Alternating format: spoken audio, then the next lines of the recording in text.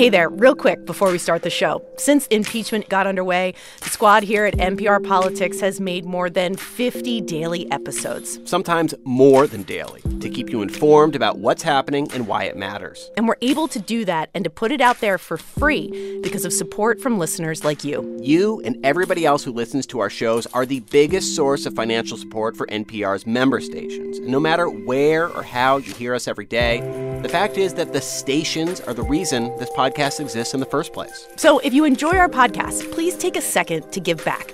Donate online to support us and your local station by heading to donate.npr.org/politics. Hi, this is Chloe. And this is Matt. And we're calling from the car at hour 18 of our road trip from Boston to South Bend, or as we're calling it, from Warrenville to Buttigieg Town.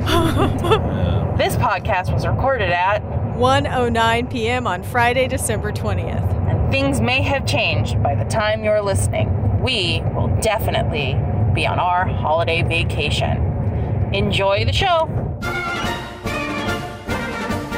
By the time you hear this podcast, I will also be on my holiday vacation, so... Those people actually have no reason to go to South Bend other than to make that joke. Do you think that they're doing the Pete Buttigieg dance in the car on the way there? Oh, hey there. It's the NPR Politics Podcast. I'm Tamara Keith. I cover the White House. I'm Susan Davis. I cover Congress. I'm Domenico Montanaro, senior political editor and correspondent. And I am Ron Elving, editor-correspondent. All right, so when we left off on Wednesday night, our impeachment podcast, Sue, you were talking about how Nancy Pelosi had just made a little news. She said, yes, we just voted for impeachment, but we're not sending it over to the Senate right away for the trial. What has happened since then? So Pelosi's doing this because technically the Senate cannot start their trial until they receive official word from the House. And the people that deliver that official word to the Senate are the impeachment managers, who are members of the Democratic caucus. And Pelosi's doing this. It's a little bit of a power move. She's holding on to the articles of impeachment and not naming managers because she's saying, I want to see what Senate Majority Leader Mitch McConnell and Minority Leader Chuck Schumer can come up with in terms of a deal of the trial before I let you know who I'm going to send over. If it was a power move, it was a responsive one when McConnell had already gone out and said, I'm not an impartial juror. I'm not feeling impartial about this at all. I am in constant contact with the White House. We are planning this strategy together. And she felt that that was just a little out of line, perhaps, and she thought she was going to fire back. You know, you got to be careful about overplaying your hand here if you're the Democrats in the House. But, you know, she did raise the issue, and now people are talking about the fairness of the Senate trial. I think she wants to give it a couple days where people are focused on what the terms of the trial will be. It's a little bit more of a political strategy. There was this moment when she opened the door to this. There was this question of like, wait a minute, is the House never going to send these articles over? Are we going to be in this sort of suspended animation? And Democrats made clear before they left town, no, they will send them over. They're just trying to keep a little pressure on the Senate and give a little room to Chuck Schumer, you know, Pelosi's counterpart in the Senate, to try and extract some commitments from McConnell, who, as Ron said, has made clear he doesn't have an interest in the same kind of trial, to come to terms that Democrats can be comfortable with. And keep impeachment a live story through the holidays. So it doesn't just become, the House did that, now the Senate's going to acquit him. Let's open the gifts.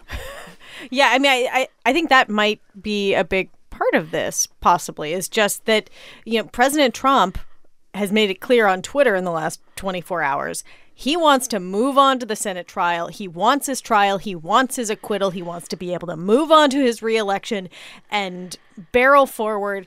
And this leaves a little cloud of uncertainty, not a huge cloud of uncertainty, but a little cloud of uncertainty hanging over it, and may mean that he doesn't get his, like, the instant gratification of an immediate Senate acquittal. Yeah, and Senate Majority Leader Mitch McConnell made clear he's not really moved by Pelosi's play here. He gave kind of a broadside on the Senate floor, attacking the process and Democrats and making it very clear where he stands. So if Mitch McConnell is feeling any pressure to come to the table, he's not showing it. It's a little bit different in the Senate. Republicans control it, so they have more leverage, but he's got to keep his own members on board here, and he doesn't have as much latitude as Pelosi does in the House. But he feels pretty strong that he's got Republicans behind him. And what Republicans want to do, and they have an argument to make because there's precedent, they want to do this the way that they did it for the Clinton impeachment. They want to come to the first term of a deal to just set the terms for the trial. How many hours a day, how long you're going to hear arguments. And then if they want to hear from some more witnesses, they'll come to that at the end of that process. Chuck Schumer's trying to get Republicans to agree on the front end to hear from witnesses. Specifically, he's naming people like Acting Chief of Staff Mick Mulvaney and former National Security Advisor John Bolton. Republicans are not going to agree to that. That's just not going to happen. But they just want to keep the pressure on it and keep the focus on the fact that they don't want to hear from those witnesses. Well, I think the thing here that's going to be really interesting, though, is that the longer that this plays out, the more it's going to bleed over into the Democratic primary calendar. As it is, impeachment and 2020 have been on these two separate tracks. And, you know, the last thing Democrats want is to have results in Iowa popping up with a split screen of an impeachment trial. Well, I can think of like several people, especially who don't want that. And that would be the senators who are running for president who don't want to be trapped in Washington for a trial when they'd much rather be in Iowa and New Hampshire campaigning. And they are compelled. They are compelled to be there for the trial. If it's 6 days a week, they have to sit there at their desk 6 days a week, and they can't go to Iowa or New Hampshire.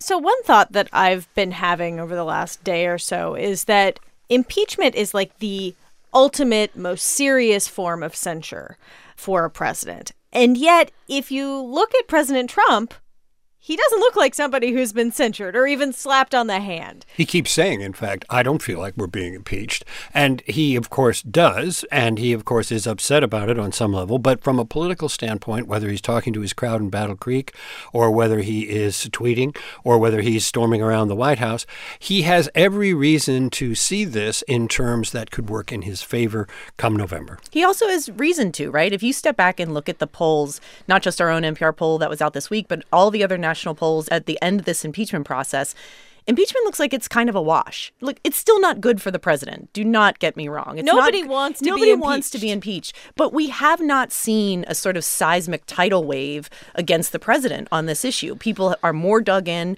Yes, half the country believes he should be removed from office. But the Republicans I talked to on the Hill look at this and they don't feel that nervous about it. They don't think that impeachment is going to be the thing that fundamentally hurts Donald Trump in a re-election. And I think it sort of gives him that sort of brash confidence this week as he's being impeached to kind of be as large of life as we expect him to be at these political rallies. He has not been humbled by this in any way. And weirdly, Democrats aren't feeling nervous about it either because they were nervous going into this, feeling like maybe support would slip because people would be against impeachment because independents had been tracking with Republicans against impeachment. That flipped at the end of September. Then it receded a little bit and everybody's basically split down the middle. Yeah, and to Sue's point about Trump, like he went into this rally in Battle Creek, Michigan. He had, as the House is impeaching him, as he's being impeached, literally as he's being impeached. Almost waited for it. He gives his longest rally speech of all time. And what was it? It was just over 2 hours. Oh. And then as part of this speech, he goes after a dead congressman. He was, in a sense, going after that dead congressman's widow, who is now his replacement in Congress, and her vote to impeach him after the president said he had done all these great things to recognize John Dingell. John Dingell was the longest-serving member of the House of Representatives in history, recently died, and the president had this to say about him in that Battle Creek speech. I gave him everything. That's okay. I don't want anything for it. I don't need anything for anything. She calls me up. It's the nicest thing that's ever happened. Thank you so much. John would be so thrilled. He's looking down. He'd be so thrilled. Thank you so much, sir. I said, that's okay. Don't worry about it. Maybe he's looking up. I don't know. I don't know. Maybe. But let's assume he's looking down. Implying that he's in hell? And the crowd groaned. There were groans, there were cheers, there were whistles, but there were groans too. And he sort of implied like, oh, well, I thought that since I did this nice thing for Debbie Dingell, the congresswoman and widow, that, well, she'd be against impeachment. But no, she voted for impeachment. The president thinks everything is transactional. You know, you do someone a personal favor, even if he didn't do the favor, that person owes them and should never speak out against anything that they do. And, these are real people involved here. John Dingell loved Debbie Dingell. They were inseparable. And Debbie Dingell tweeted that the president really hurt her feelings and that this is her first Christmas without John Dingell. And I think it's just a reminder of the fact that people are really dealing with real loss here. And, this isn't something that Trump, though, seems to think about. And he crossed a political line. It's one of those rare moments where there was a lot of criticism coming from within the Republican Party on that remark. John Dingell was beloved in Capitol Hill. He was beloved in Michigan. I mean, he is a legend in American politics. And you saw senior members of the House Republican Conference coming out and saying that was beyond the pale. The president shouldn't talk like that. John Dingell was a good man. So it's hard for Trump to say things that prompt criticism within his own party. We know that. And so you have to understand the Dingell comment in that context, that it did cross a line in Michigan and in his own party that, just leave John Dingell out of this. But it's actually sort of a pattern. He's crossed a very similar line. It is the wellest known pattern of Donald Trump. But there's a coda here to the impeachment story and to the impeachment dynamic of who it helps and hurts. If Donald Trump is going to be exonerated, in certainly his own mind and many people's minds, by an acquittal in the Senate, if that means Donald Trump unleashed, perhaps to an even greater degree than we have seen to date, that could have implications as well, because Donald Trump unleashed is Donald Trump to some degree imperiled. We are going to take a quick break, and when we get back, we're going to talk about how all of this might fit into the 2020 campaign. Support for this podcast and the following message come from U Studio. Think about all the ways your company could use a podcast. Share confidential training with remote employees, product updates with sales reps or customers, weekly messages from your CEO. The possibilities are endless. Join companies like Salesforce, Nike, and Dell that trust U Studio to manage, host, and distribute their secure, private podcasts. Learn more about U Studio at theletterustudio.com. Support also comes from Google. From Connecticut to California, from Mississippi to Minnesota, millions of American businesses are using Google tools to grow online. The Grow with Google initiative supports small businesses by providing free digital skills workshops and one-on-one coaching in all 50 states, helping businesses get online, connect with new customers, and work more productively. Learn more at google.com/grow. And before we get back to the show, a quick reminder, if you haven't already, please pause the podcast and head to donate.npr.org/politics to support the show and your local member station. Unless you're driving or holding a baby, then you can wait. Just don't forget to do it. All right, back to the show. And we're back.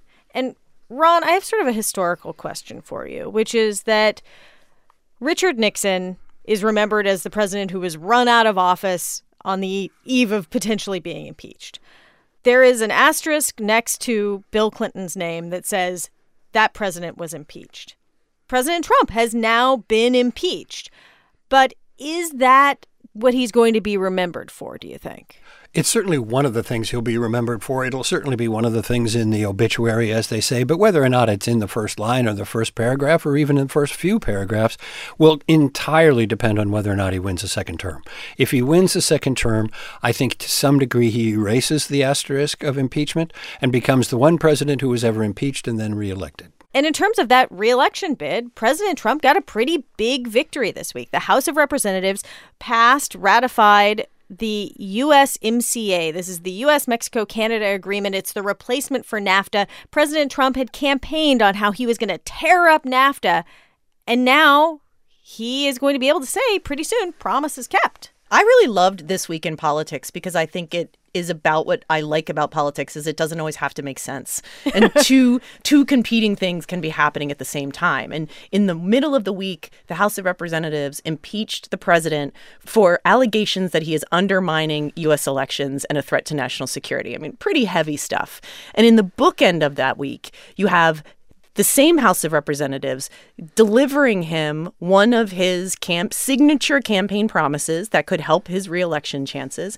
And on the other end of the week was another big win for the president, where they passed this spending bill, but it's three more promises the president can campaign on. That he's increased defense spending more than any other president, which has been a huge priority of his. That they reached a bipartisan agreement to give 12 weeks of paid federal leave to millions of federal workers. And he got the Space Force, which has also been a big win for him. I mean, these things are the kind of things that give presidents cause to go out on the campaign trail and say, promises made, promises kept, give me 4 more years. And that's a compelling argument for people. And look at what, President Trump's approval ratings have been in the Midwest. I mean, he has been upside down in places like Iowa, Michigan, Wisconsin. And a lot of that has to do with the trade wars. So if he can sort of fix that, even though it's another crisis of his own making, that he can then say that he made some tweaks to NAFTA and has a whole new big deal that are going to bring jobs back. Sue's right. That's going to give him something to at least crow about and maybe help those numbers a little bit, because right now it is his biggest political vulnerability, and he's got to do well there, and he's got to get those numbers back up. I want to go back to the calendar conversation a little bit, because this has passed the House, but it has not yet been taken up by the Senate. In fact, there are a lot of things that have not been taken up by the Senate. And there have been a lot of criticism of Democrats in the House for taking forever on this. But it's not like the Senate is now rushing to pass it. No, I mean, this is just good old political gamesmanship. They have the votes in the Senate. It's going to pass. The reason why Mitch McConnell's saying, I can't possibly do USMCA until after we complete the impeachment trial is Republicans thought one of their best lines of attack against Democrats for this past year has been, look at them dilly-dallying on USMCA. They think it's been one of their most effective political messaging. Vice President Mike Pence was out on the campaign trail saying that we need to get this done. So you want to just drag out the time it's going to take to get done. I think you can anticipate hearing from Senate Republicans throughout that entire trial. We should be doing things like USMCA and not wasting our time on an impeachment trial. It's really just a political messaging talking point. It's not about the ultimate fate of the trade bill. And speaking of the calendar, I mean, think about how long the Senate trial could go on, and time this out a little bit. We're into the early weeks of February, potentially. And I just want to highlight what's going on that first week of February, because Sunday, February 2nd is the Super Bowl. Everyone's going to be tuning into that. Monday is the Iowa caucuses. Tuesday now, Nancy Pelosi, the Speaker of the House, has invited President Trump to deliver the State of the Union on February 4th. Can you imagine? That is going to be quite the week, and also, by the way, awkward. And then that Friday, I think it's that Friday, there's another Democratic debate in New Hampshire. Right. It is. They are just trying to kill the podcast. No, they're trying to kill political reporters. The podcasters. Yes. No, the podcast will be fine. The podcasters we will be very tired. Will be under a table. Asleep. Just asleep. Especially if the impeachment trial isn't wrapped up by then. Yeah. Because then you would have the President of the Quadruple United States sort of providing his own defense or rebuttal to the whole impeachment concept in the House chamber with both senators and House members right there. In front of his jurors and the prosecution. The State of the Union is what it is. Is weird. Okay, we are going to leave it there, and when we come back, can't let it go. Support for this podcast and the following message come from Uber. Uber is committed to safety and to continuously raising the bar to help make safer journeys for everyone. For starters, all drivers are background checked before their first ride and screened on an ongoing basis. And now Uber has introduced a brand new safety feature called Ride Check, which can detect if a trip goes unusually off course and check in to provide support. To learn more about Uber's commitment to safety, visit uber.com/safety.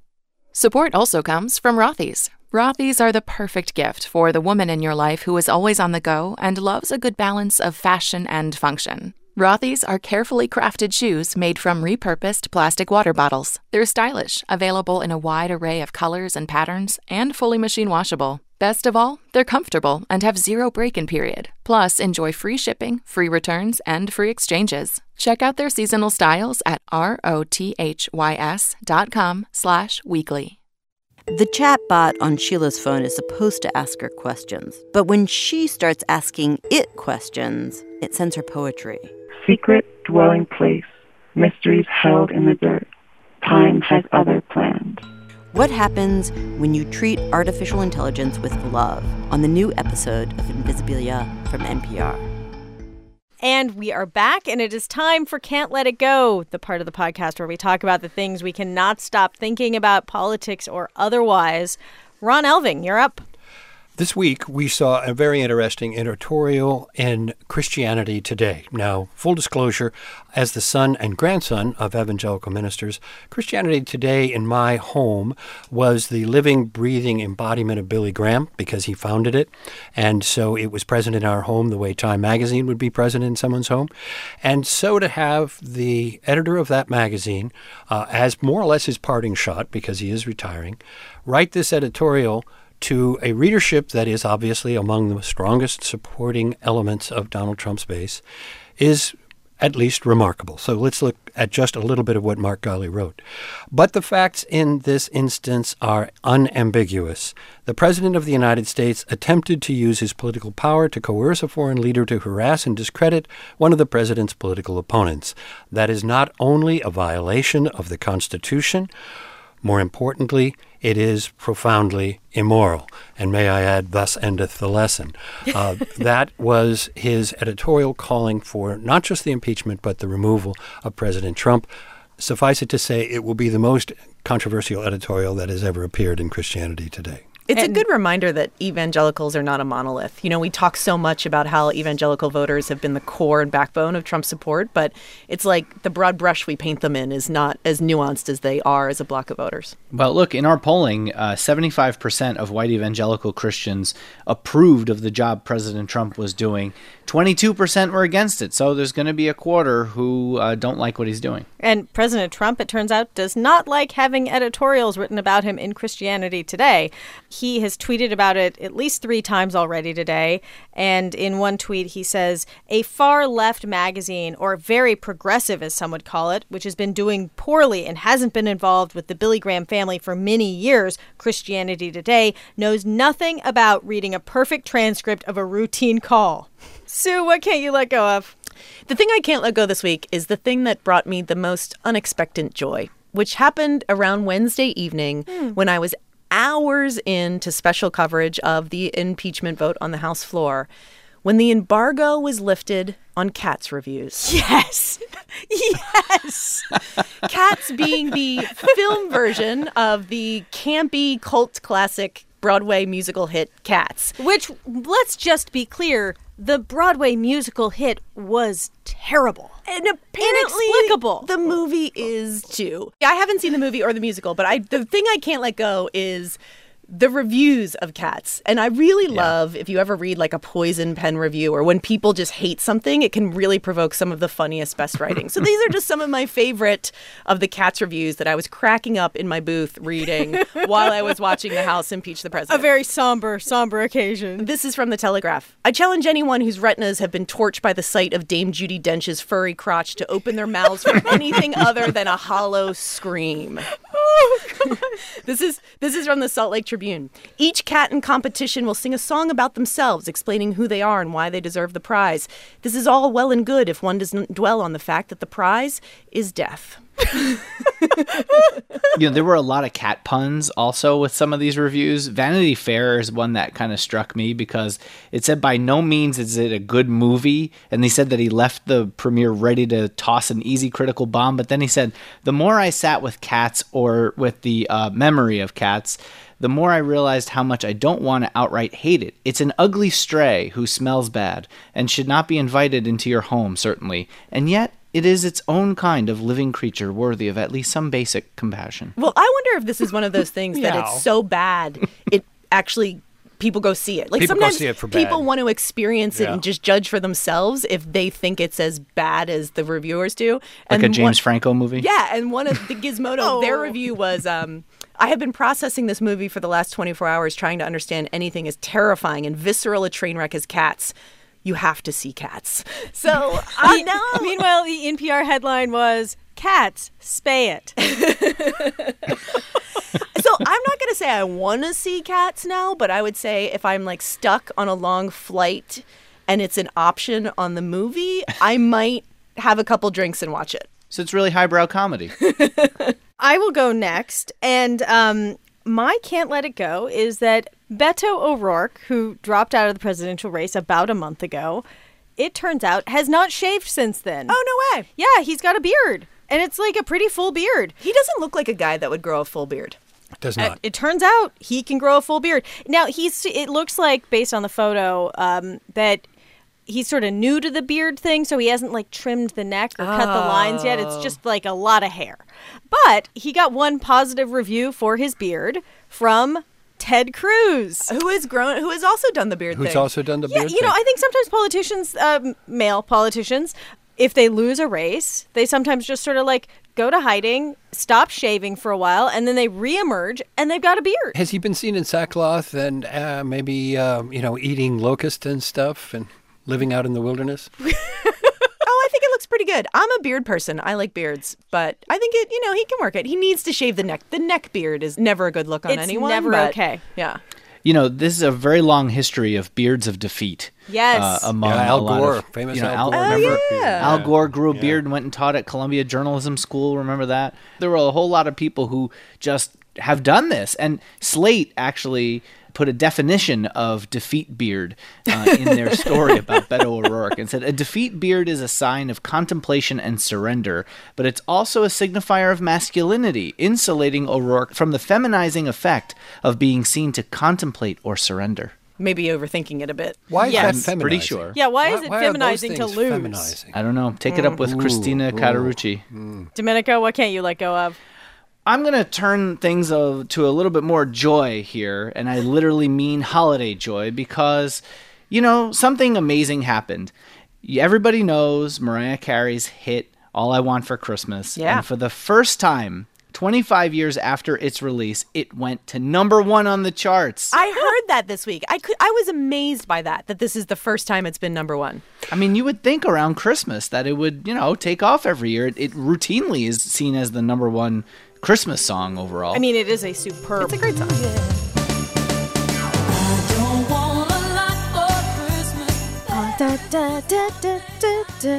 It does make me want to wrap Christmas presents and drink eggnog every time I hear it. Is this not the second time we've ended this podcast with this song It's this fine. season? We I think need it's some great. joy. It's going to become a Christmas podcast tradition.